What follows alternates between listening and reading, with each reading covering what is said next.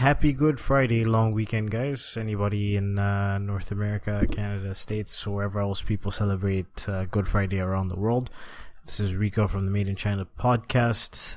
This week's episode, I interviewed Michael Michelini, serial entrepreneur. He's been in China for over 9 years.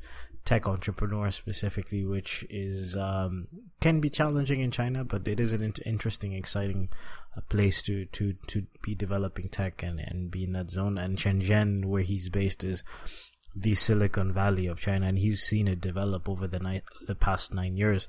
I'm really happy with the quality of interviews we've been doing lately. I feel like the people that we're attracting to the podcast, thankfully, because of you guys, the listeners, our listener base is growing. We have people reaching out to us. I have people giving me ideas as to who we should interview. I've had people introduce me to certain people we should interview. So it's really been very fun and educative for me. Specifically with Mike, we sat down and we spoke about, things like incorporation in Hong Kong, why that's becoming more difficult, specifically when it comes to registering a bank account as a business in Hong Kong. A lot of entrepreneurs, the average entrepreneurs, are getting rejected. Why is that? Why are the governments shutting down on that? How the governments can't obviously restrict global entrepreneurship, but they're trying to, and the internet is obviously making it more difficult for the governments to restrict those kind of things. And we talked about banking in Hong Kong versus China. We talked about the future of tech. We talked about productivity in China. We talked about how to manage a Chinese team. He's got quite a few pointers for me. He's got multiple podcasts. Actually, he hosts the Global from Asia podcast and China Business Cast, which are ironically my competition. But to be honest, I used to listen to those podcasts before I came down to China when I was in Toronto. So it's just pretty cool to have him on the podcast. And I've learned a lot from the people that he's interviewed, and I just feel like it was a fantastic interview. We were all over the place. It was definitely structured, but we covered a lot of ground for an hour and a half. So without further ado, I'll let you guys enjoy the episode. I don't want to be a product of my environment. I want my environment to be a product of me.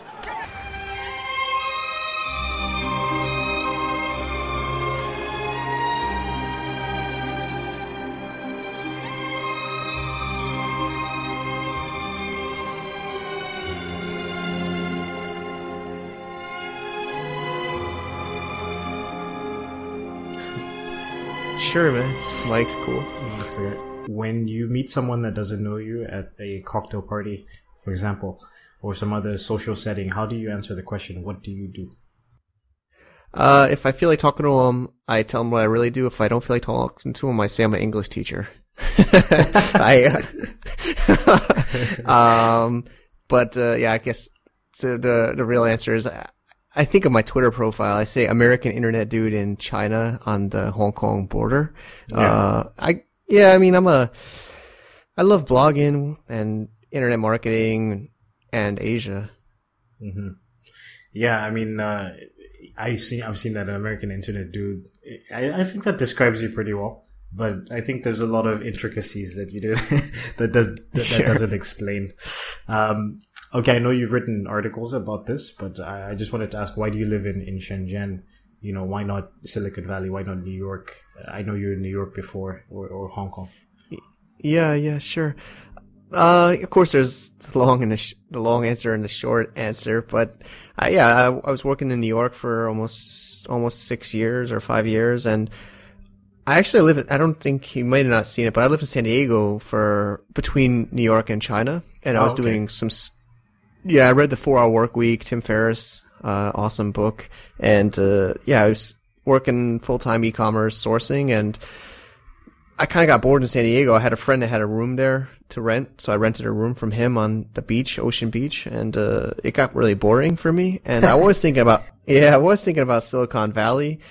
I was really thinking about it, but, for some reason I was like, China seems harder and more of a exotic, challenge, and I guess I also like the international side. So before I knew Shenzhen, I didn't even know what Shenzhen was. I think when I first came to Asia, I flew to Hong Kong, and I just think for Hong Kong, even though it's a lot of what I do now is help people in Hong Kong, I just didn't feel like Hong Kong was, China technically, and I wanted to kind of be in a Mandarin speaking environment. So I kind of traveled through China, the major cities. I went into Hong Kong, Shenzhen, Shanghai, and Beijing on my first trip in '07. And I was actually didn't think I would live there, any of these places. I thought it was just going to be a short-term trip. But basically what happened was I decided that there was so much more to China than I could do in the 1 month I came that I had to spend more time here. And I narrowed down, my top 2 picks were Shanghai and Shenzhen. Hong Kong was a little bit expensive for me as an entrepreneur. I was making money to live, but I don't think I could live in Hong Kong with that income at that time. And I had a business visa with a 30-day stay. Mm-hmm. I wasn't employed in China. I kind of just flew out here like a lot of us do. And Shenzhen was right next to Hong Kong. It was Mandarin speaking. It was a much lower cost of living. And I could exit China for my stamp every 30 days for a while. And that was, and the weather's nice, it's warm, and the internet speeds were comparatively better than even Shanghai at that time, and I think even still now. Shanghai's internet, my friends there left the internet on overnight to download big files at their offices, and, so Shenzhen just seemed kind of like the best mix of cost, location, and Mandarin speaking. It's interesting. Like Hong Kong is like China light, It's not. Yeah. So in 2007, was Shenzhen the tech hub already, or was that like when you first came to China, was Shenzhen already showing those signs? It was always like the electronics center, like Huaqiangbei hardware. Yeah, I think, and then it was also known as that. There was still High Tech Park with like Lenovo and IBM and Tencent. So yeah, it was, of course, it's much bigger now, just like many cities in China, but then it was still a fast growing city, and it was only just turning 30 years old, I think, when I was here. Yeah. Which is another cool thing I didn't mention is it's a young city in China, so there's not these kind of like family businesses, and it's the word guanxi as much, because everybody, even Chinese people, are kind of new in Shenzhen. Yeah. So it was kind of a cool thing. But yeah, it was always kind of, at least when I was here in '07, it was also similar as a high tech, a little bit more in the electronics hardware, space like it is now. That makes sense. So I mean, I think Beijing is still known, I think, as a tech, really the software capital of China, because some people are trying to convince me to go to Beijing, because I do prefer more like software marketing, internet, but because the internet is highly regulated in China through Beijing. So, But yeah, I mean, it was always known as kind of like the electronics center in Shenzhen here. That's cool. So obviously in preparation for this interview, I had to check out your LinkedIn history, and that took me some time, So you started off as a produce clerk, and some of your more recent history involves 4 years at Deutsche Bank as a distressed debt trading assistant, 4.5 years at New York Bar Store as chief marketing officer. I think that was the first company you co-founded.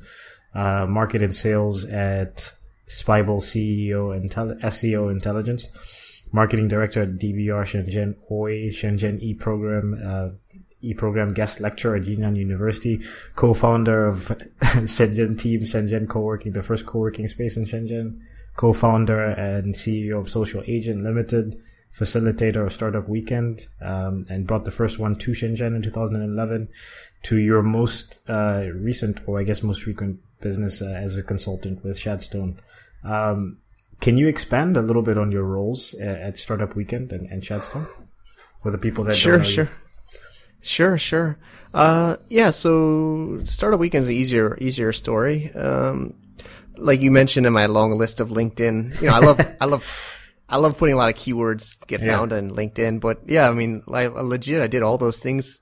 Later on, I added the produce just because I thought it was cool to add that, you know, I worked in a grocery store, and I think I was almost too young to work legally in my state, but you know, I'm glad I got that experience working there. But with the startup weekend, it started because of the co-working space. You know, I'm always trying to be an entrepreneur, and I think one of the things a lot of us have problems with sometimes is being a little bit lonely, and you know, we work anywhere, which is cool, and we make our own rules, but a lot of times it's kind of quiet in our day to day.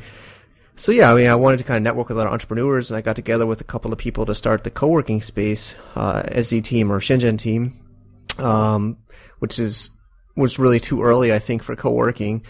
Should have done it now, but anyway, we were early, and of course we were thinking of ways to get more networking and build a community. So Startup Weekend was exploding in the US, and we contacted them and hosted the first Startup Weekend at that co-working space. And it was really funny, man. Like, it's huge now, Startup Weekend and everything, but there was only like 20 or 30 people that came. We could barely get anybody to come. Nobody knew what it was. We were like trying to explain to people what a startup was. Oh like, my God. It's crazy. Yeah, like crazy. And now it's like, you know, massive everywhere. But the basically, yeah, it was like an NGO. I never got, you know, compensated for that, but it was always fun for me to network and build relationships and help other cities too in China kind of expand. So I was doing that part time while I was doing other startups or ventures. And then for Shadstone, that's a company, actually, it's kind of confusing on my LinkedIn. I don't know how to exactly say it, but I registered that company in 2007. It's kind of just been my back office, kind of like corporate company that I use for different ventures and spin off other companies later from it. And so right now it's focused on company set up in Hong Kong, corporate structure, banking, and other kind of like Hong Kong and a little bit of China services on the company setup side. Okay. Yeah.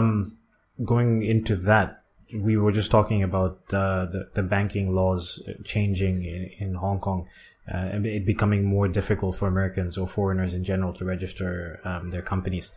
Why is that? Sure. I mean, I was even talking to InvestHK, which is like a government like division to help companies come to Hong Kong, and they're also just kind of just trying to help fix this. But right now it's the whole world, really. There's a lot of things happening, and there's digital nomads is kind of a cool buzzword now, or people working and living anywhere that they want, right, with a laptop and internet connection. So people are choosing where they want to set up their company for either tax reasons or you know, banking reasons. But I think it's kind of like governments are slow, but I think it's getting to the point now where governments are starting to realize that there's a lot of people doing this. So, you know, not the only, but one of the reasons Hong Kong is good is it's a lower tax rate for China, US, most European countries. So I think there's pressure from overseas, like US and Europe, about, citizens of their country opening up companies and bank accounts overseas and not paying taxes in their home countries. That's one reason. The other reason I would say is, I don't know if you're gonna, you know, I'm always afraid to say these words online, but, you know, money laundering, terrorism, you know, these kind of horrible things, like, a lot of those have to get financed through banks. Yeah. So we see all these terrorist acts. It's getting really horrible. It's happening in places around the world, and like recently, usually that's like in Belgium, it's all driven by money. You know, of course they can say it's religion, but it takes money to really make that happen, and money still goes through bank accounts. So what's happening is these governments are trying to track the money, and they're looking. So if they find the money to fund the Belgium terrorist attack went through like a Hong Kong bank, the governments are gonna sue or fine or threaten or, you know, attack the banks, because they're gonna say, why did you let this person or this company, this terrorist organization, open a bank account here? And then the bank's going to say, they said that they were a trading company for T-shirts when they applied. Yeah. It's not like a terrorist goes to the bank in Hong Kong and says, I'm a terrorist. Sure, Can you give me a bank account? They're going to say, I'm a trading company, or I'm a startup, or I'm a da-da-da.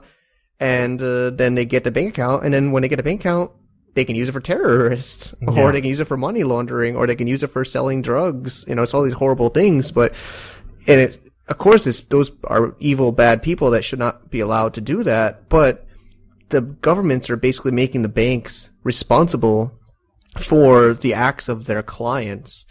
So the banks are saying, hey, if I'm going to get sued or fined for millions or $1 billion, like HSBC was fined by like $1 billion US, for helping drug lords in Mexico, like, launder money for their, which, banks can say, I didn't really know what they were doing. Maybe they did, maybe they didn't. The government says it's not my problem if you knew or not. You're supposed to know, so we're going to fine you anyway. Pay us $1 billion. And you can Google this, or we can link it in the show notes. But the banks are like, so why am I going to take the risk of letting, let's just say the podcast listener today is Joe. Why am I going to give Joe? This guy has no money. He's a startup. He's going to sell. He says he's going to start some Kickstarter. He's going to do some kind of manufacturing in China, but he's got like $100 in his bank account, and maybe he's going to try to English teaching, and he's going to start selling drugs, or he's going to do bad things to hustle and make money, maybe, and then all of a sudden that goes back to the bank, because the government's not going to, maybe they'll arrest this person, but they know the bank's got the money. So the banks are basically saying like, hey, these are liabilities, these are risks. We don't make much money off this guy's bank fees anyway, right? The bank only makes like small money off the bank. So they're focusing on bigger clients with more established, higher net worth kind of statuses that they can verify more, that have proven business models, and that they, like you said, can verify more. Yeah, so it's really sad, but it's sad because I'm an entrepreneur, and we're both hustlers, and I know we got to just do what we got to do to make it work, but these banks are basically saying that it's higher risk and less reward for a smaller business to get in a bank account now. Yeah, but that's eventually got to have a negative effect on their economy, right? Because not a ton of these small businesses will turn into large businesses, but if they don't have a chance to set up their banking network in Hong Kong, there's got long term. I think that's probably going to have some negative effects. Yeah, it's true. Well, there's governments and there's banks. They're different, right? So the government, at least the government, I have some, I'm not the most network. I am pretty networked, but, I'm trying to know more government and banks, but they're very traditional, low risk, taking people by definition, right? They're not like entrepreneurs like us. So, they're slower to realize that, or they're saying, okay, fine, but I can't lose, I'm not going to like take that big of a risk, and hopefully it'll change. But of course I mostly work with Hong Kong, but I think this is happening everywhere in the world, and also U.S. citizens, are getting, in trouble for not reporting their bank accounts that they have overseas, and banks might get in trouble for not reporting Americans, and they're just basically becoming harder and harder to do international business, which is sad, and it's kind of like what I think you two we're passionate about, but it's getting harder because, there's these bad people that are, bad, horrible, evil people that are, doing either just bad things, or they're, skipping their taxes, and it's making it harder for people just to do business overseas or outside our own country. That's ironic, because as we're becoming, as globalization is becoming more and more common, and we're connecting more and easily to the world, they're also simultaneously trying to make it harder for you to do international business. Well, yeah, there's lots of, I love this stuff. But it's fascinating, but there's internet and technology and hardware, but then there's governments and banks. Yeah. Governments and banks aren't really in the same alignment as technology and innovation always. So they can't do anything. They can't stop it though. You can't stop the internet. It's too powerful. It's too powerful. Yeah, this is what I'm excited about. And there's Bitcoin, and it's kind of the government stuff's how everybody thinks I'm crazy, but I think government's going to have to change long term. I mean, that's because, you know, Uber's taking, you know, knocking out taxis, Airbnb's knocking out hotels, you know, Bitcoin's knocking out banks, and government makes the rules, right? They're like, I don't want to get into a conspiracy theory here, but, you know, that's for another podcast episode. They're scared too, you know, they basically, governments are basically make money from taxes, right? Yeah. So governments are like, wait a minute, I'm not getting as much tax income. Where's that money going? I got to get it back. And now they're trying to stop this kind of global entrepreneurship, digital nomad, like work anywhere kind of movement. So how do you, I guess this is your business, so how do you assist in this process? Like what are you trying to do right now to ensure that somebody can register their company? Sure. I know it's very hard and sad for me at the same time, because I want to try my best to help anybody that can do it, but I rank in Google. I love, you know, internet marketing. So I've been getting tons of comments and requests, and I am being just a little bit pre-selective, and, I have to cause I don't want to lead somebody on and tell them, you know, so I try to basically do our own assessment. And actually what we're working on now is a online, assessment that they can fill out, and it will give them an answer based on how they fill out the answers, if we think they can do it or not. Okay. It's something we're building right now, actually. But again, like in my research, I was on one of your websites, Global from Asia, and I saw one of the services you provided was mainland company registration. Do you still do that? Yeah, sure. I mean, if somebody really wants to go that route, it's a big step. But yeah, I do help a few select people with that. What do you, in your opinion, what are the benefits of setting up your banking in Hong Kong rather than just the mainland? So the really few easy ones are multi-currency banking, in Hong Kong, whereas in China, everything's got to be in RMB, and it's very highly controlled currency. And, so if you send money, if somebody sends you like $10,000 US to your Chinese business account, you're going to have to convert that to RMB to receive it. And, of course, there's also taxes, upfront for receiving it. And, you have to have an invoice of what it's for and get it approved and chopped. And whereas if you get paid to Hong Kong, $10,000, it basically goes into your bank account immediately, and, you can keep it in dollars and send out dollars. It has English banking.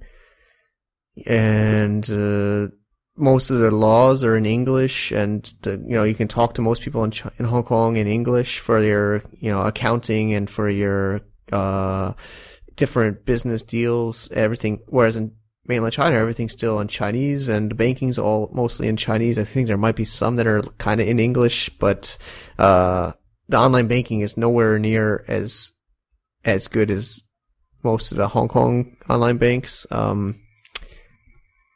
So that does that answer it? I mean, there's probably more. Definitely. I mean, I just wanted to, sort of the introduction to it. Like, I can speak to that because, like, even just last week, I received money in our HSBC account. That was just, within 12 hours, I had access to the funds, and then I had to transfer money to my Chinese account. I literally had to go to the bank 2 times in the space of 2 days physically. I had to go sign documents, come back the next day, approve, then transfer the money, like you just said, transfer the money from USD into RMB. And of course they took fees from that. It was just like, it's just night and day, it's really just, exactly. It's crazy. Exactly. So let's take a couple steps back. What are some things, or one thing you wish you spent less time on when you first started out in China? I guess just like what you were talking about, time in banks. I was so, I guess, of course, a little bit nervous. I really just came out here. I didn't know anybody. I was staying in hotels, and I hired somebody, a girl I met at the trade show when I first came, and she was my assistant. And but I was just afraid I would go to jail, or I would, get deported. I was just so nervous about, hiring people illegally and doing business in a personal or outside of China bank account. I just thought I had to have everything set up before I could do anything, and it wasted, I was of course still doing business. I had a US company and I set up a Hong Kong company, but I thought to actually honestly, you should have a company to hire people, but I think I was just a little bit overly paranoid about having everything properly set up and all that corporate stuff. It just kind of delayed me and burned a decent amount of my money at the beginning, which maybe was the right thing to do, but maybe I could have waited a little bit. And then what's something you wish you did when starting out?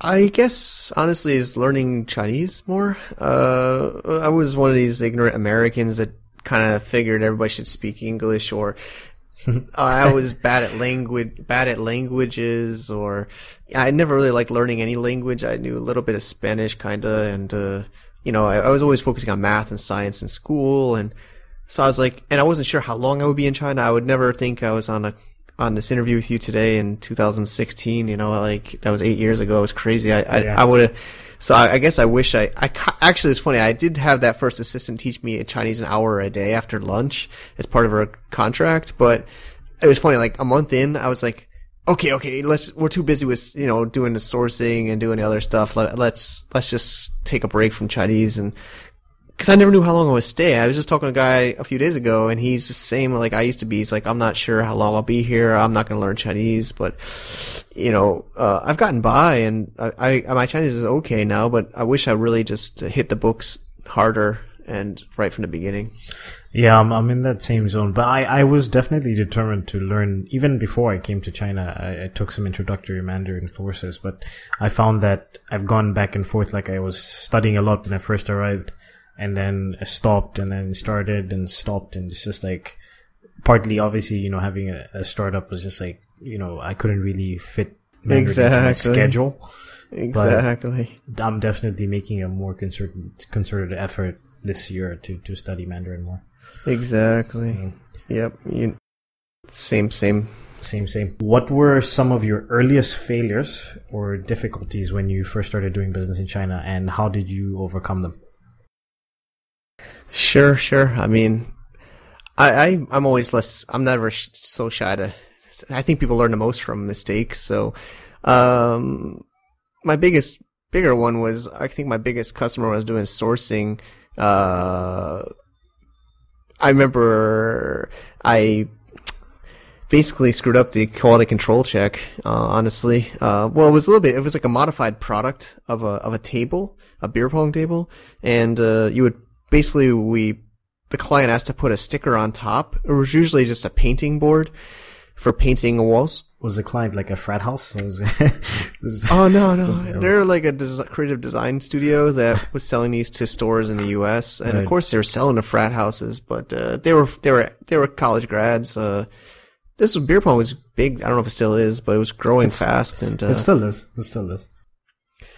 So yeah, basically they didn't really know how to manufacture a product. I didn't really know. I mean, I had bought but this was like a modified product, and, basically what happened was the sticker wasn't built for high heat, and it would melt the glue underneath and not stick back down in high heat.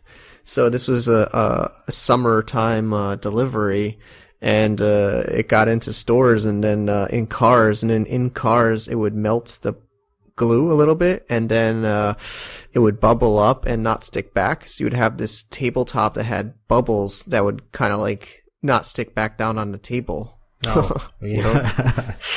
Well, so you could imagine. And I remember, because of course the time zone differences, so I remember coming back from dinner. This is before I had a smartphone, like 2008, and I refreshed my Outlook email that's connecting to server and downloading messages. I remember, and I was drinking maybe a beer or something, and it was like 8:30 or 9 p.m. our time. In China, it was like 9 a.m. there in the U.S. East Coast, and we have a big bleeping problem, and all from my biggest client, and I'm like, should I open this now?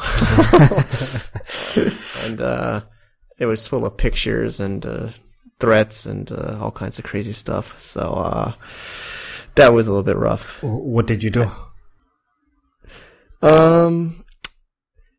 I guess the first thing is I asked I asked some other people in China doing this and collected different feedback, and of course I replied to them right away and told them we would look into this right away and talk to the factory, and I was trying to be political or trying to because being in the middle, trying to balance both sides and collect as much information, went to the factory, and the factory didn't seem to really feel so concerned or worried. As factories normally do. Yeah, so he's just like, you didn't tell me it needed to do that, so it's not my problem. And, I'm showing him pictures of the products, and I was staying in a hotel because the factory wasn't right next door. A lot of times Americans or foreigners, I think you deal with this. A lot of people think China's factories are like down the street from your house. So I was in a hotel for a couple of days, just trying my best to keep working with the factory, and couldn't get anything out of them. And basically waited it out, let him cool off, and gave him a credit on the next order. And luckily, it didn't get a recall in the stores. What happened was I was watching the weather every day, and in the U.S. and the temperature like max high, I guess luckily it's like that Fight Club when they're talking about the recall on the cars and they're calculating do we do a recall or not? Yeah. So yeah. I think it didn't make a recall at stores because it was already distributed all throughout the stores in the U.S. So luckily I don't think it backlashed as bad as we thought. I think it was a few bad eggs in the lot that it's like it was really, really hot. We're talking like August heat in Northeast America. So it's like where the baby would die if you left him in the car, or the dog would die if you left him in the car. It was like really hot. So I think we got a little bit lucky and it cooled off. And I kind of kept the client happy with a credit for the next order, and we fixed it. But that was really a scary 2 or 3 days, man. I was like pretty scared. Yeah, I think if the factory is not willing to do anything in those situations, the only thing you could do is provide some sort of concession in the next order. Maybe take less of a pay cut, like take a pay cut or something like that. There's not really much you could do because they're not obviously not gonna ship all those products back. Like it's just there's nothing you can do really. Exactly. They know that, of course. Yeah. I'm sure they have some kind of Chinese manufacturer mastermind QQ group or something that they're talking in. Like, I can just imagine that, right? They're like, hey, this guy's trying to get money out of me, and they're all probably like laughing in a QQ group or something. Group, like, what are they going to do? Shift them over with another container? Yeah. I was going to say that's what you pointed out was so important. So important to do QC before you ship out, and just we did, but we didn't do. We did have somebody check. One of my partners at the time, team members, and we didn't.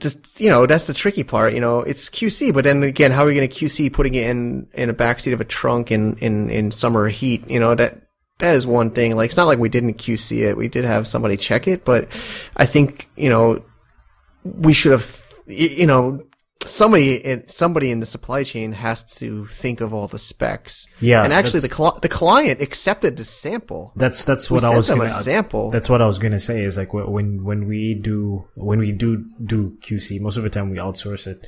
But when we do QC, I make sure that I'm not the one coming up with the checklist. The client is the one who comes up with the checklist. So if there is anything that happens after that, it's like, well, you didn't put that in the checklist, Yeah, honestly, like, we were trying to be like kind of like full service, like, don't worry, like, we got you. Yeah. All right, going off of that question, I guess you kind of touched on this a little bit, but when you first got to China, I guess your plan was to source products, and you mentioned, when I was reading in your LinkedIn and stuff, you had an e-commerce business. Yep. Could you have imagined you'd be doing what you're doing right now? at that time? It's always hard to predict the future. I mean, honestly, like I'm an internet marketer. Like when I first started my online business, my friend or my business partners, I've in a couple of different ventures saw the strength in me as as a technology marketer. Mm-hmm. So it was even before the e-commerce. I was helping my friend with a mobile app at Deutsche Bank on part-time together, and my skill is always online marketing and a little bit light tech, but I just saw a problem with buying from China, and as a marketer, it was like contacting my e-commerce store wanting to buy direct from China, and but it wasn't really my strength, like this QC checklist and bargaining with manufacturers, and my strength was more on driving online sales and leads to my store or to my website, so really it was never, I mean, my idea was to build a team that could do it, but I really couldn't stand dealing with factories after a certain point. And I went, like, we don't go through my whole LinkedIn, but I went back to my passion, which is internet marketing, and I found an internet marketing company here that was pretty awesome, and became a partner there. And there's long stories, but I think even now, like a lot of people say, I talked to somebody in a coffee shop in Hong Kong, and he's like, "How do you do company setup in Hong Kong?" And I'm like, I didn't even expect to do that. I'm a marketer, and I found a problem, and I'm serving it. Yeah. And I'm driving in like customers and leads to service that need. But I'm trying to get better on my operations side and my back end side. Like we've talked offline in other calls. I'm really working hard on standard operating procedures and operations to keep balance of the sales side and the operations side. Super important in China, and I definitely want to pick your brain on SOPs and things like that moving forward. And maybe I think that's one of the questions in this episode. What is your proudest entrepreneurial moment to date? Yeah, that's a really tough one. I mean, I guess there's different types of proud. There was one in Social Agent, a few different milestones. It wasn't the biggest home run that there is in startups, but it was a foreign startup in China, tech startup, and basically got into one of the biggest pitch days in China as a foreigner, and pitched to like 8 or 100 Chinese audience. What is it, China Accelerator? Oh, China Accelerator was an incubator. Yeah, that was a good milestone to get into the program. This was 36KR. It's basically like a TechCrunch of China. Like they're having their TechCrunch kind of style conference, and they had like 8 startups pitching in front of the audience. So that was after China Accelerator.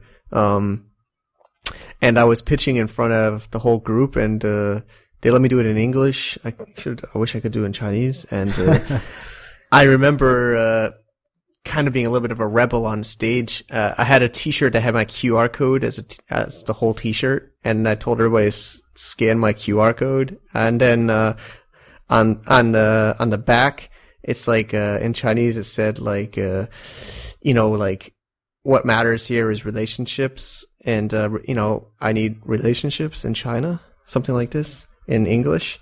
And they were all laughing. And then I told the judges that I don't need their help, and I don't need their and I said I don't need their money. And then I pointed to the crowd and I said I need your help, and we need you to help Social Agent and our clients to succeed in China. Wow. And it was like cool. And the judges were kind of like, who's this crazy foreigner? And because I was kind of getting sick of talking to investors, and I just wanted to execute and build my business. I didn't want to keep bargaining with investors. I wanted to do my business. So it was kind of a cool day. And 2 questions off of that. Yeah, go ahead. Is there video evidence of the situation? Because I'd love to see that. And then the second one was, what was the reaction from everybody?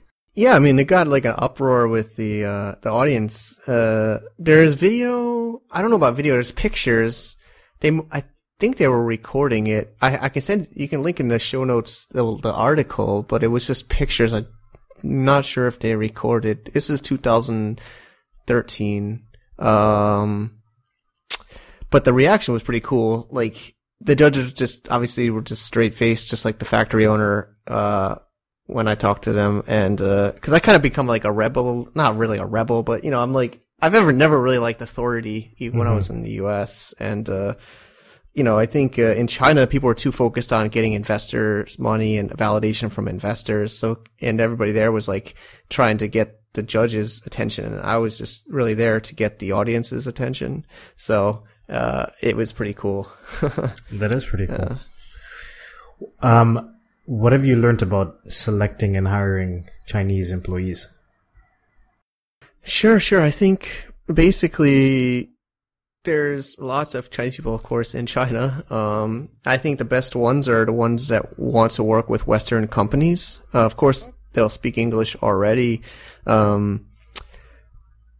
Actually, it's funny, like, on a LinkedIn profile, you see me as a guest lecturer at Jinan University. I did it almost as a volunteer. I think they paid me like 1,000 RMB for 2 hours, 3 hours. It wasn't about the money. It was like, I did it, to get into the network of the students, to get them to work for me. They were like a e-business program.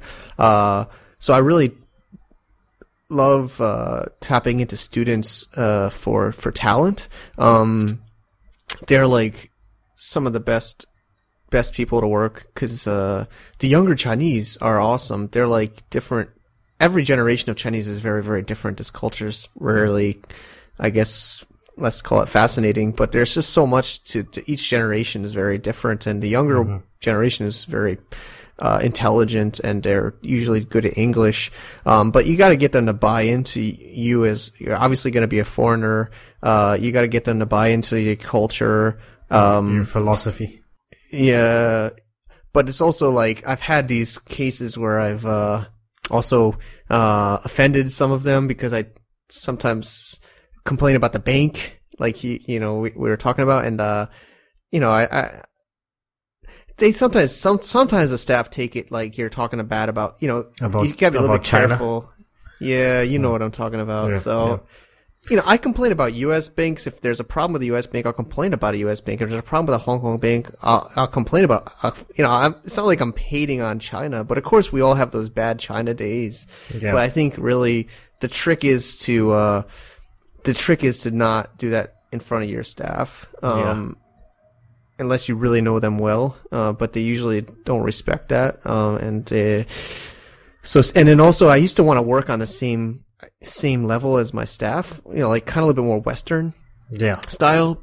And I was like, I don't want to have this hierarchy where they're like below me and I'm above them. But actually, I think if there's listeners that are Chinese here, I think they would agree. You kind of got to be above them and show them that you're like the boss and the leader, and you have a vision, and work a little bit separately from them. And I don't know if that's true maybe in the Western too. It's not like I really wasn't like a manager level at the US either. So why?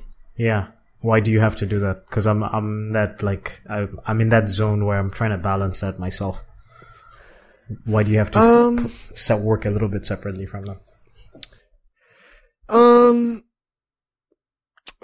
Of course, I don't actually like it, but I think it makes less emotional decisions in your hiring and management. So I've worked both ways. I worked in the same room, like, I hustled with like 6 staff in like a 2-bedroom apartment when I first started, sourcing, and, it's just like you're too close to them, and, they get in. And again, man, I mean, maybe I'm not even right even today, but they kind of they get to know you too closely, and, you're like, maybe it's also because I'm like a new dad too, but even with a dad, or as a parent, you have to kind of, show them that sometimes they can't get so close to you that they'll know how you think and how you act. It's tricky. There has to be a little bit of mystery so that you can still have an authority or I think so. And things like that.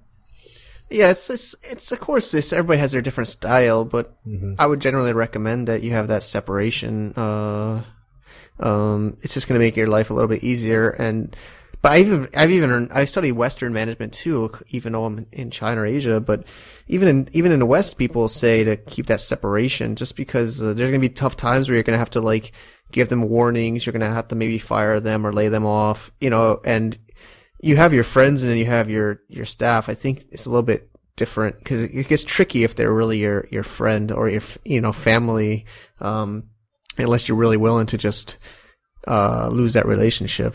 I 100% agree, because definitely it comes down to those situations where you have to enforce a rule or give somebody a warning, and then if you have that personal relationship, it's that much harder. I think that if you're able to separate those feelings, then that's possible, but then they might not be able to separate those feelings, right? They might feel like, well, he's my friend, so why is he, And it's also not even between you and that team member, but it's between that team member and the other team members. Yeah. And those other team members and you. Yeah. So they see that relationship. I've had this. They see that relationship you have with and it's like kind of favorites and like other kind of awkward things that can come out of it. So, that's just my kind of advice. I mean, it's something that's very complex. People management is a very complex thing anywhere in the world. I remember when I was in college, they were like, human resources is like maybe one of the most important departments in a company. Just as like managing people is exactly, it's not an exact science. How does one scale a business with Chinese staff? Sure. I mean, I think actually you were mentioning SOPs. That's probably applicable anywhere in the world too, but especially in China. And I say these things just out of love, but not hate. But Chinese are like to have clear instructions on what they need to do. Mm-hmm. It's the way their education is structured. So actually I've had some of my staff tell me that they get stressed out more when I'm not clear about what they need to do. Mm-hmm. But I like to I used to like to give them flexibility or creativity in their work, but actually, which is typical in Western culture. Yeah, exactly. I thought they would like that, but honestly, I've been told they don't like that, and they like to know exactly what they need to do. So, obviously there's factories in China. Most listeners aren't probably running a factory, but a factory has very specific tasks, and they take this widget and put this, PCB board into this plastic housing or whatever.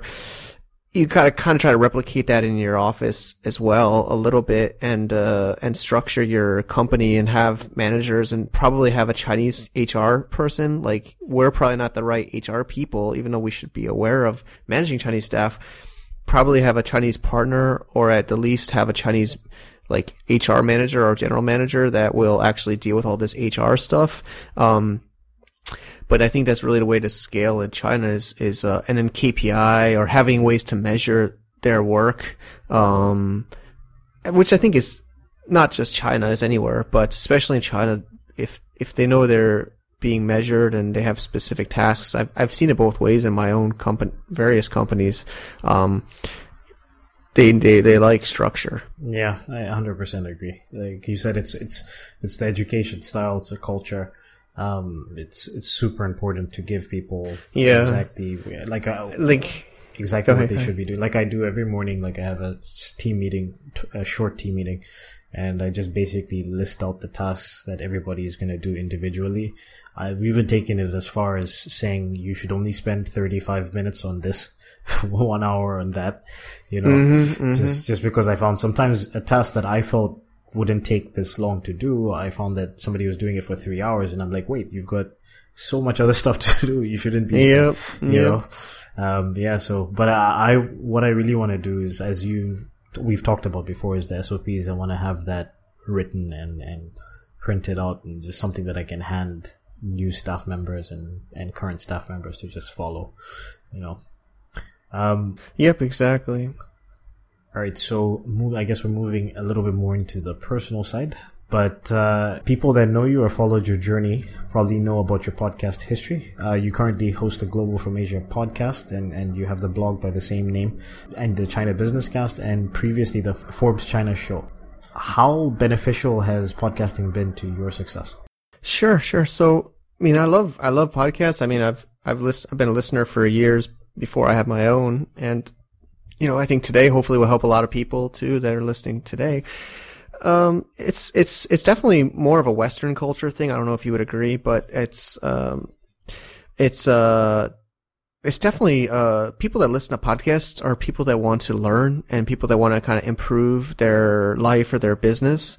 So I always seem to think that people that email me or message me or tell me they listen to my podcast usually are much more, I guess I'll just say straight up, educated than I think you would probably, I don't know, I don't want to put you on a spot, but, versus somebody that Google searches and finds like my blog and probably skims to the bottom, hits contact and sends me an email that they need help with their bank account. Mm-hmm. It's much different than somebody that listens to my podcasts and listens to shows talking about bank accounts or whatever and, emails me. I can really tell a lot of differences. So, but yeah, podcast is a little bit tricky. I mean, you have this show. It's tricky because it's going out there. You don't really know who is listening. You kind of get a basic idea how many people are downloading the show.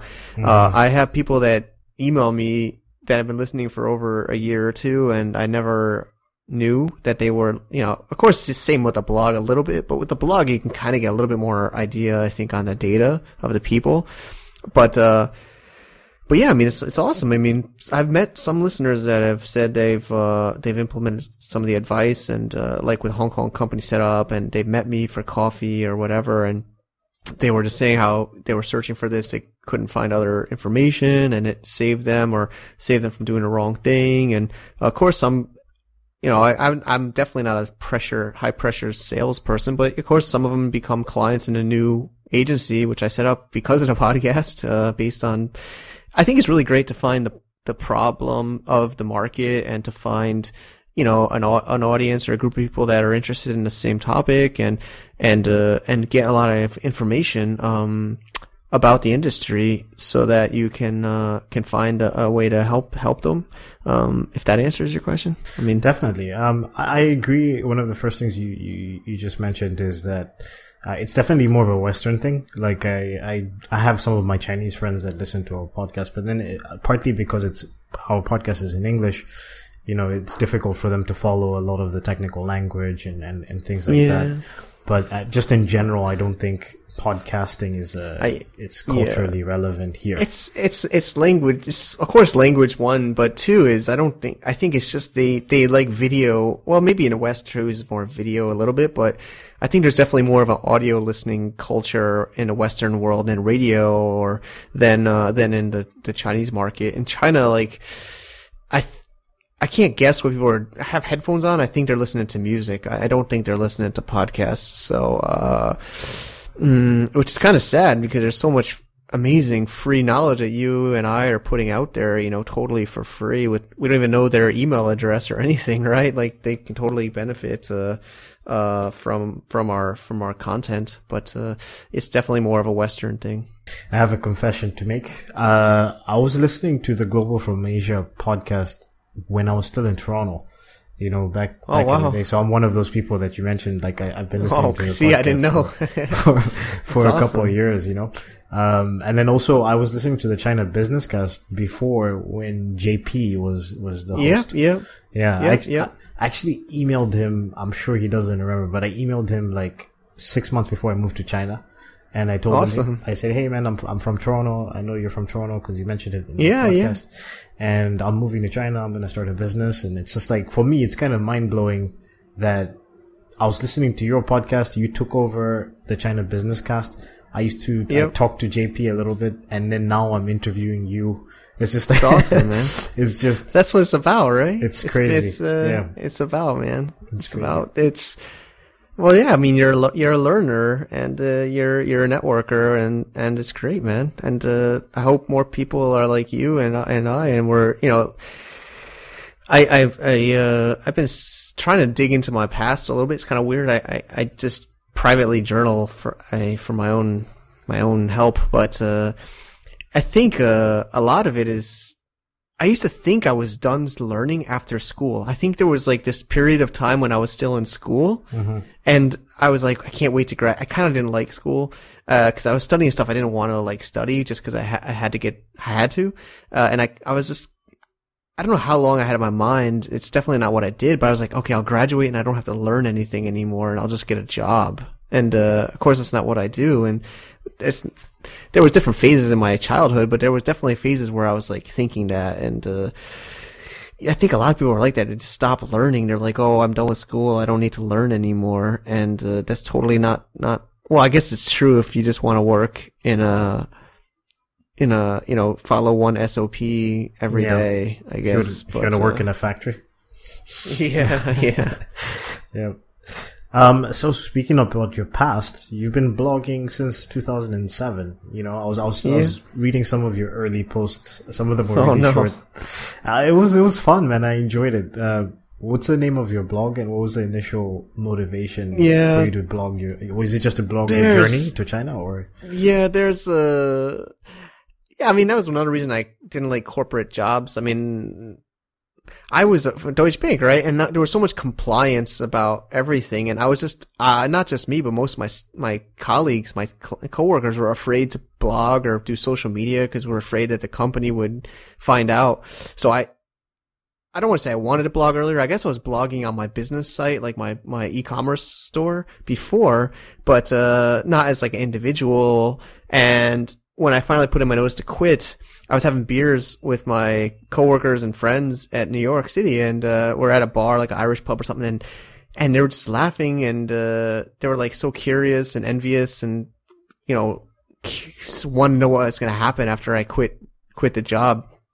And the name of the blog's changed, but originally it was Happiness in Pursuit. I think I even dropped the domain. I didn't bother, but it was when the Pursuit of Happiness came out with Will Smith. Yeah. And everybody was saying I was doing the opposite of Will Smith in the movie, because in the movie he was an entrepreneur. I would call him an entrepreneur. He was selling those X-ray machines or the medical. I don't know if you remember that in the movie. Yeah. He was door-to-door salesman, and he was like dreaming of working on Wall Street. And I was saying I'm dreaming to be an entrepreneur, or I'm a door-to-door salesman. Yeah. And everybody's like, you're like the opposite. So I bought a domain of Pursuit of Happiness. And I registered it and I put the site on, and I've had a few domain changes, but now it's just mikesblog.com. I guess a domainer or somebody had that domain and emailed me to buy it, and he gave me a really good price. I mean, I think. Yeah, I was gonna say, like, Mike's blog must have been like, obviously that was registered before, like. He emailed me. I don't know if he was reading my blog or just out of the blue. He's just like, hey man, I think this domain's better for you. He said $300 US. What? And yeah. And crazy. He's like, I was like, yeah, sure. And then he transferred me the domain before I even paid him. I seriously was like, he pushed me the domain on GoDaddy. Mm-hmm. And, of course I wasn't gonna, but I was like, this domain's already in my account. But yeah, I sent him money after. Like, this was all within like a few hours, but he was just like, I don't know. Yeah. And that was just a few years ago. But it's kind of morphed. The blog's kind of morphed a few times. And then it was like a few different domains, and it's not really had a focused purpose like Global from Asia or e-commerce sites. And now I'm not as active as I used to be. I used to blog like every day on there about my like you said, like partying or my journey or just pictures. And I should update it more, but now it's just kind of a mix of whatever I feel like putting there. Like, really, it's not so focused. It's more like, I think there are people that read it, but it's like I write it just because I just want it to be like my creative space where I can just experiment and put stuff out that just happening, like baby pictures or productivity or life or events or something. Yeah, it was interesting because I've just recently started to get in contact with you. So it's like, I was looking at the older ones of you, like going out. I was like, oh, it's just like you don't, of course now you're a family man. So I didn't see that side of you, right? So that was part of the interesting things that I liked about your blog. And it seemed like you definitely were creative and like experimenting with different things on the blog.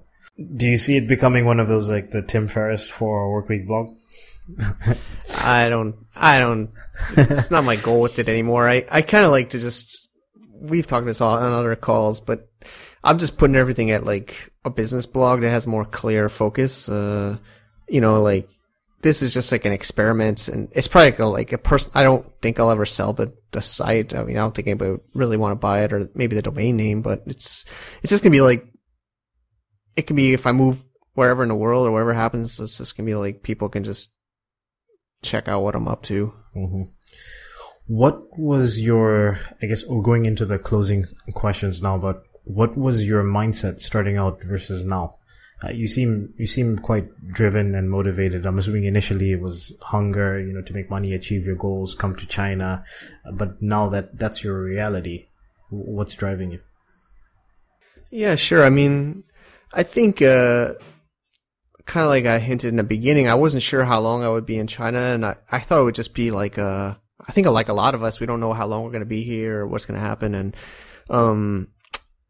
but basically, originally I was motivated by travel and adventure, like my blog Adventures. Like I think it's had different names, but like Adventures in China was maybe one name or something like that, I think.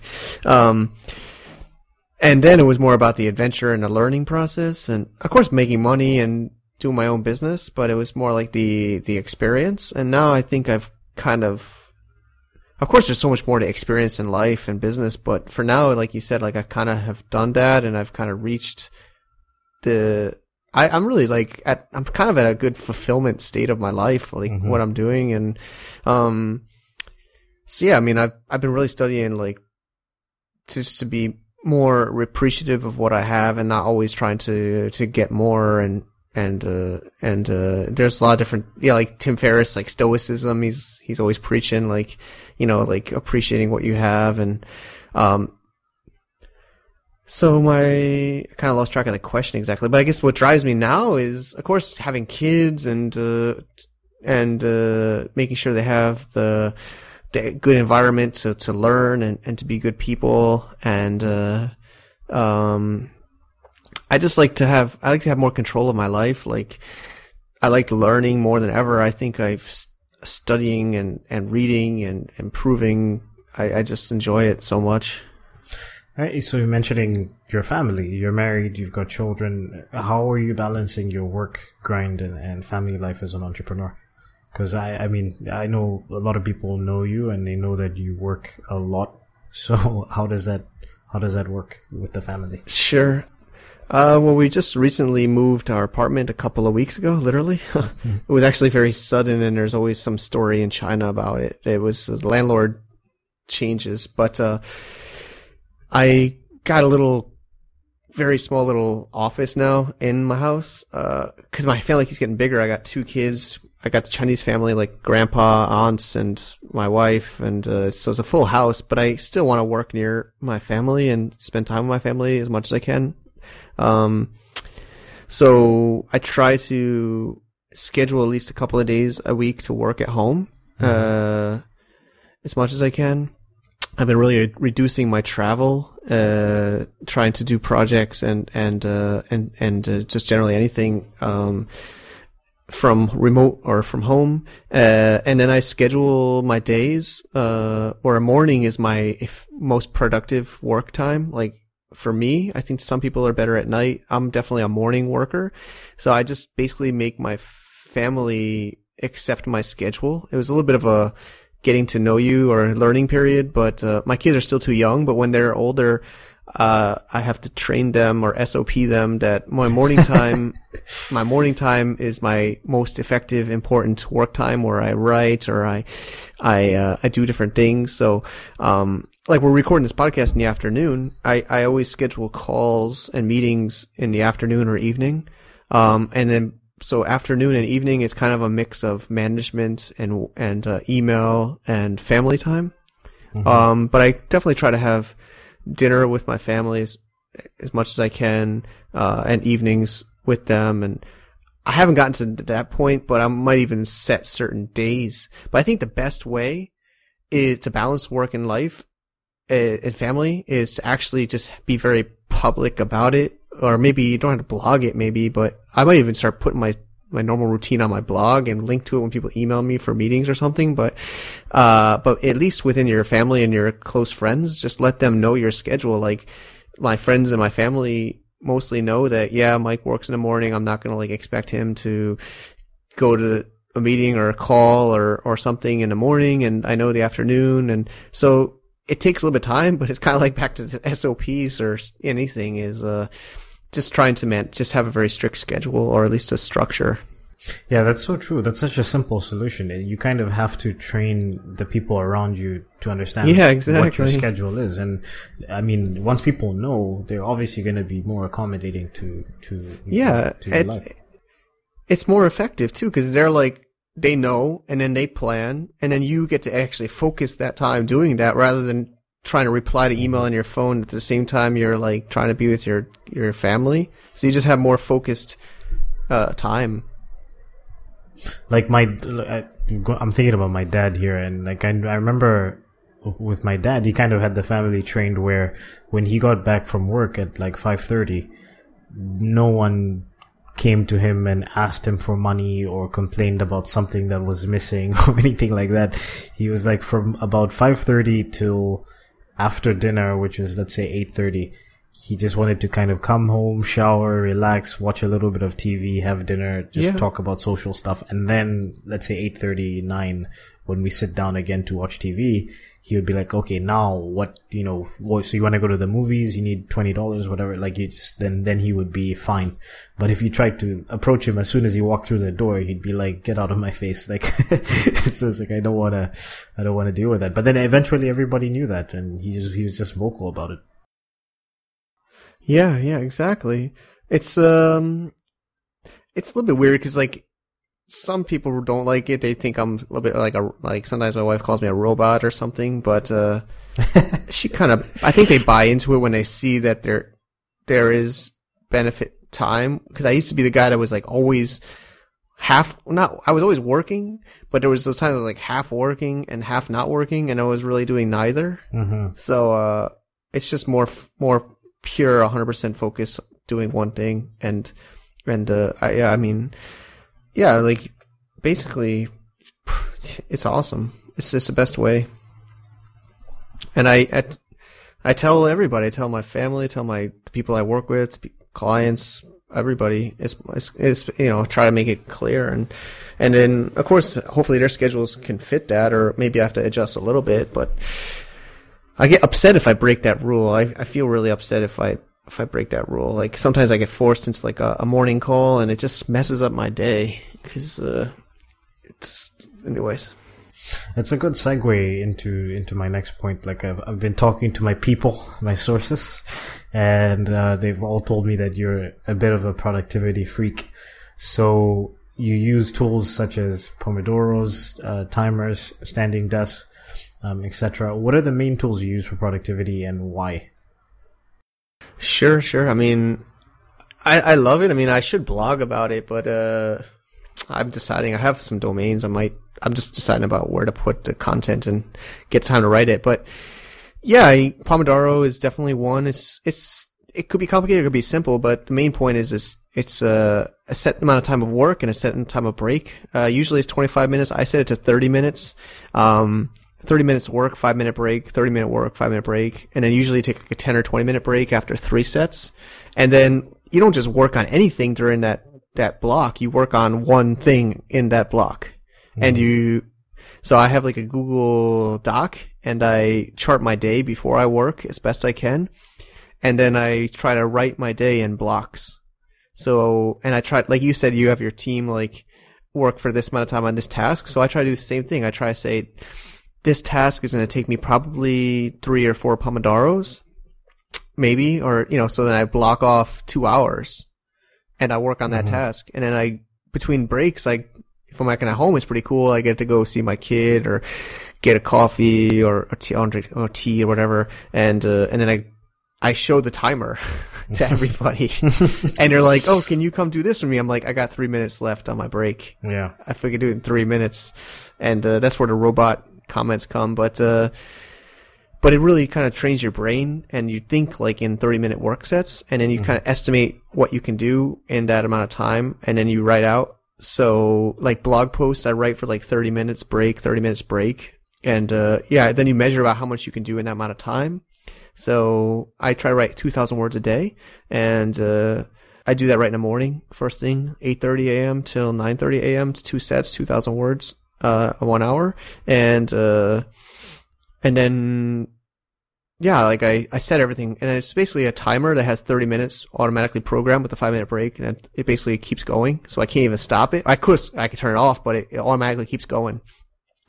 And then, I use Brain.fm. It's a paid subscription service. It basically has sounds that you can put on your headphones that is 30 minutes long. So that's why I do 30-minute sets. So it starts at 30 minutes and stops at 30 minutes. And it's very focused, like no voice music. It's just like, different types of music based on your work setting. And it really helps me focus. And, I turn up the volume. I can't even hear stuff around me.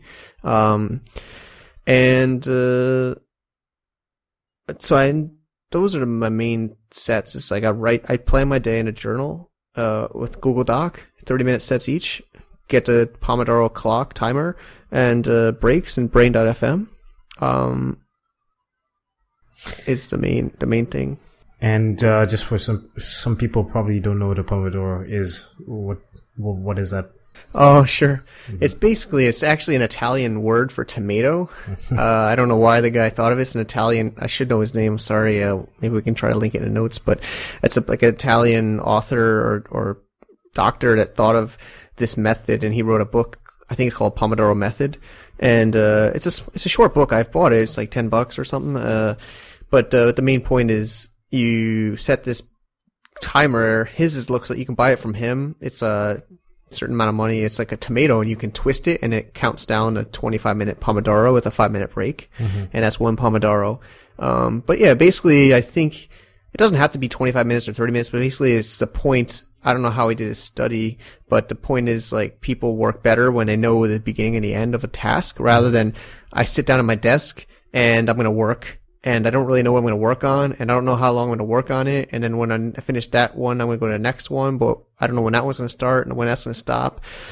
So at first it seemed weird when I was reading about it, but it kind of does make your brain, it trains your brain, and you plan your day around it. So sometimes I'll just tell I don't have friends that do it, but if there were, friends that did it, or maybe you're in the same office, if say your whole team was built on Pomodoro, you could all sync, like, okay guys, let's do 1 set, let's go. And you just sit there, right? And then you could say, hey, after this set, let's go out for lunch, or after this set, let's go watch a movie. Mm-hmm. But then you just feel so much more effective, because you really you're supposed to block everything else off, Skype, block out, any kind of chats or, any kind of distractions from it, and just work on that one thing. And, it's based, I'm sorry, I don't know the author's name, but, it's Italian. We'll find it. Guy. We'll find it.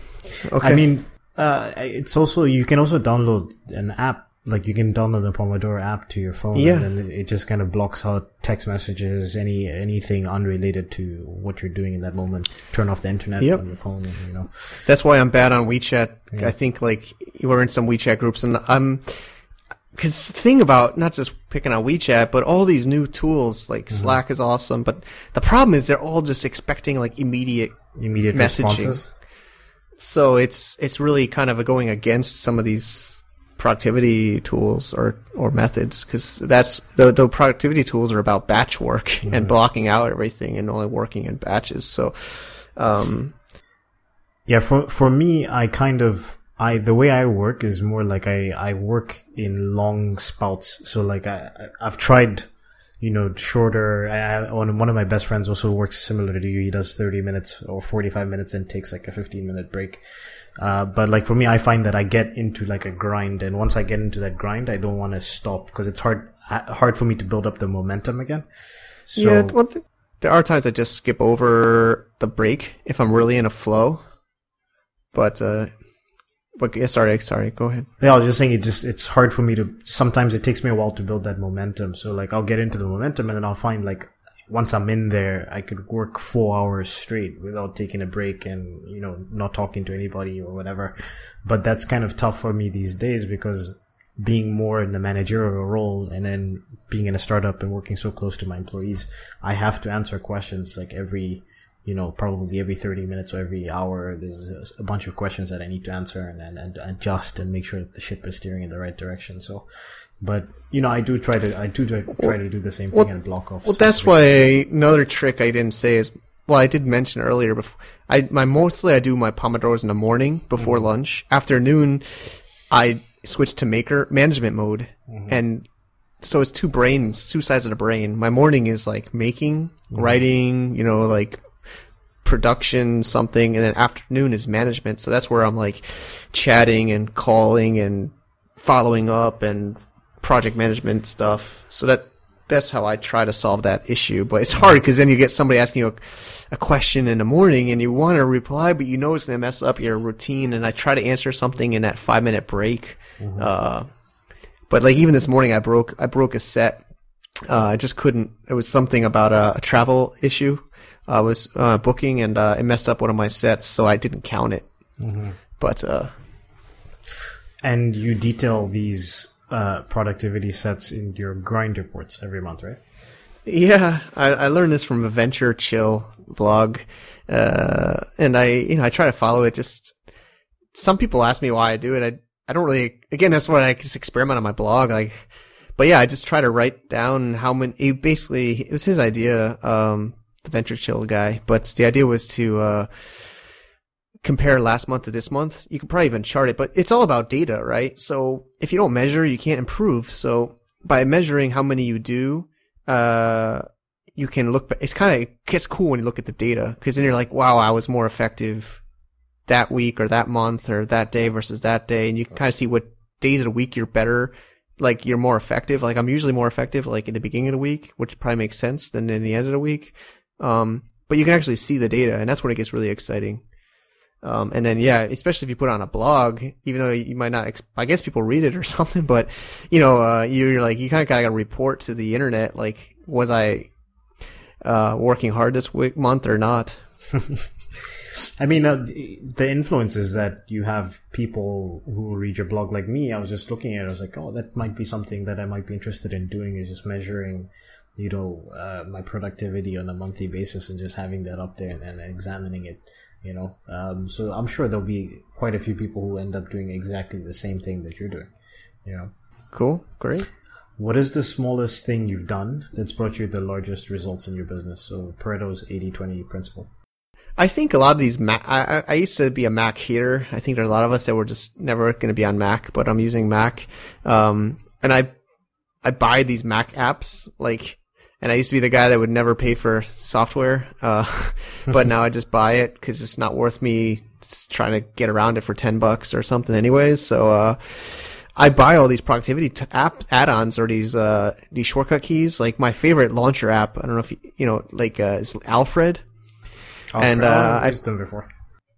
Yeah, I love that damn thing. And I paid for it. It's like £30 or something. And, I set shortcut keys like crazy, and I sync it to my Dropbox so I can use it between different computers.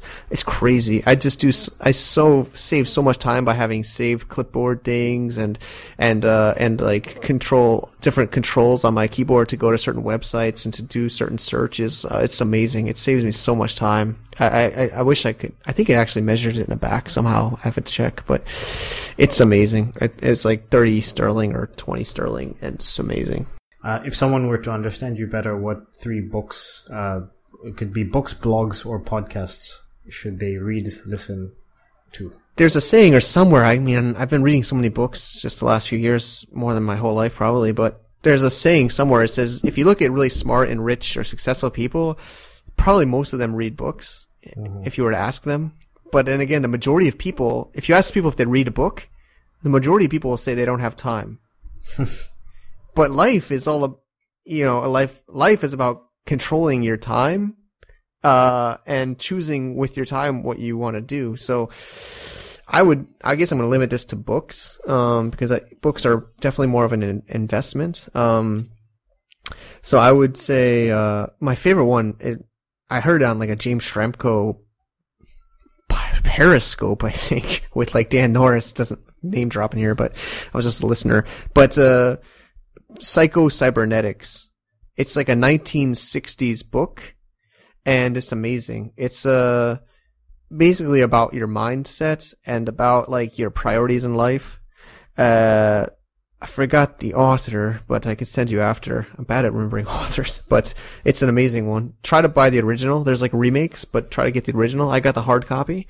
I could give you. Do you want me to explain it, or? Yeah, sure. If you want to talk about it a little bit. So the high level is basically deep digging into yourself, your subconscious mind, and the point is your life is actually what you do in your conscious mind. Like right now, the words we're speaking and what we're thinking is really a result of what our subconscious mind thinks is reality, which sounds like really woo-woo and crazy. But if you really dig into your subconscious mind and try to understand your thoughts and why you're thinking those things and what you really want with your life, it will control your decisions in your conscious state. So we're making decisions all throughout our day. And all those decisions are basically your subconscious mind telling your conscious mind what to do to get to the goal that you want to get to.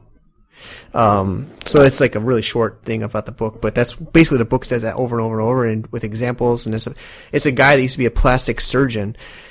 It's written by a plastic surgeon that would give women or men like facelifts or breast implants, but he's noticed some people would be happier after, and some people would be not still miserable.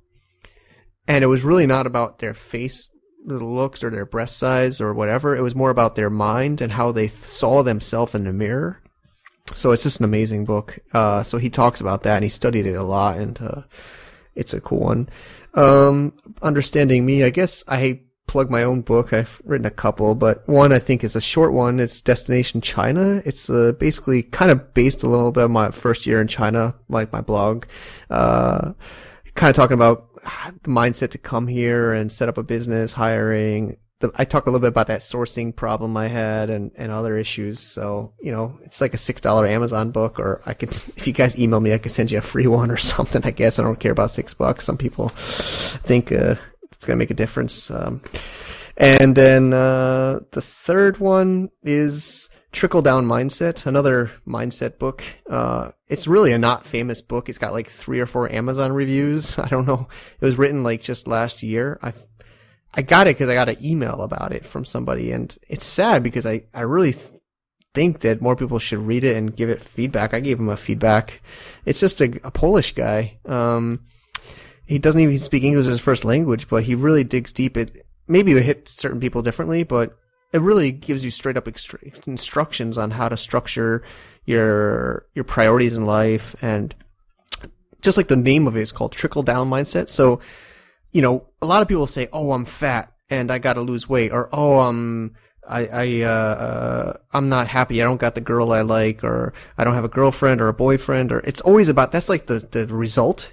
It's back to that psycho-cybernetics, but it's more about trickle-down mindset. It's more about fixing your mindset before. It's not about being fat. It's about maybe not being comfortable with who you are or not care. It's more deeper. Mm-hmm. Rather than trying to buy a magic pill or get a new weight loss diet thing. It's more about your deeper inside. So it's another good one. Yeah, I mean, that reminds me of one guy that I knew back in Toronto. He had this quote that he always used to tell me all the time. You would say that, like, if you're a negative person, you're always going to be negative in every aspect of your life. If you're a positive person, you're always going to be positive. And the example you'd use is like, if you won the lottery, you won $10 million, and you're just generally a negative person. A negative person would look at that and say, "Oh, I won the lottery. Now everyone's going to ask me for money." They're just going to look at the negative downsides. And exactly. A positive person would be like, "Oh my God, I won the lottery. Now I can help all my friends and my family get through whatever tough situations they're in." So exactly. I guess it's your mindset. It's whatever your mindset is how you're going to react, right? I mean, there's all of these kind of tricks. There's so much to it. There's it's life. I'm still learning, but it's the way you think and the way you react to things around you, and the way you're kind of pre-programmed in your subconscious mind to react to something. What are the top 3 apps you use every day?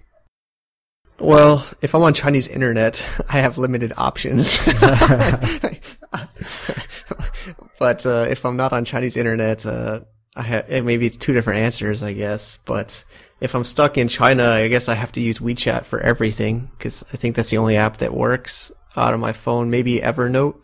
I love Evernote. I recommend people to use it because a lot of times our internet doesn't work, especially in China. So I can get my notes offline and I can save my notes when I'm offline. And so I use Evernote a lot to jot things down. And I wanted to think of a third one that's more creative, but I really live off my Google Calendar.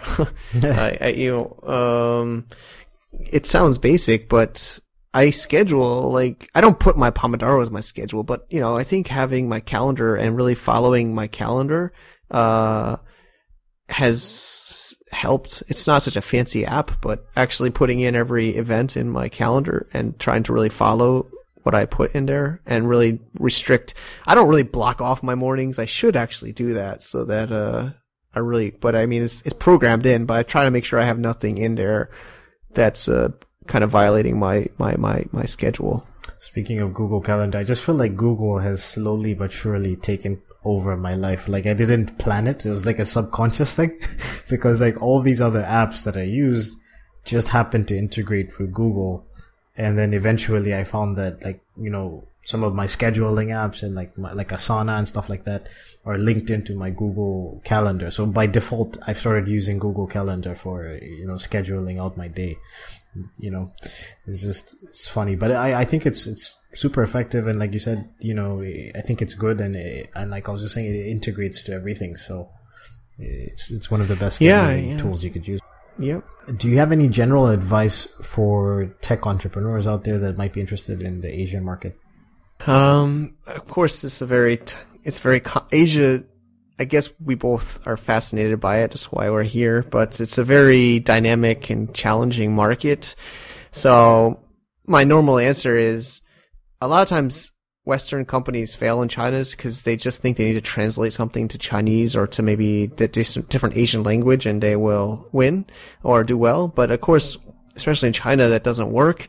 I'm really proud of Uber. I'm so proud of Uber. They're like one of the only or main, well, maybe Evernote's also working in China, but, basically they're starting to learn that you can't just translate the app into Chinese and it will work in China. They actually have to localize, and that means like it integrates like Baidu Maps, or it has to integrate with the Chinese services instead of Google, or and also you kind of got to be separate it from your US or your home country's operations, because it's not going to be as simple as just having the language changed. So you're really going to have to be flexible enough to have a completely almost separate code base, separate server.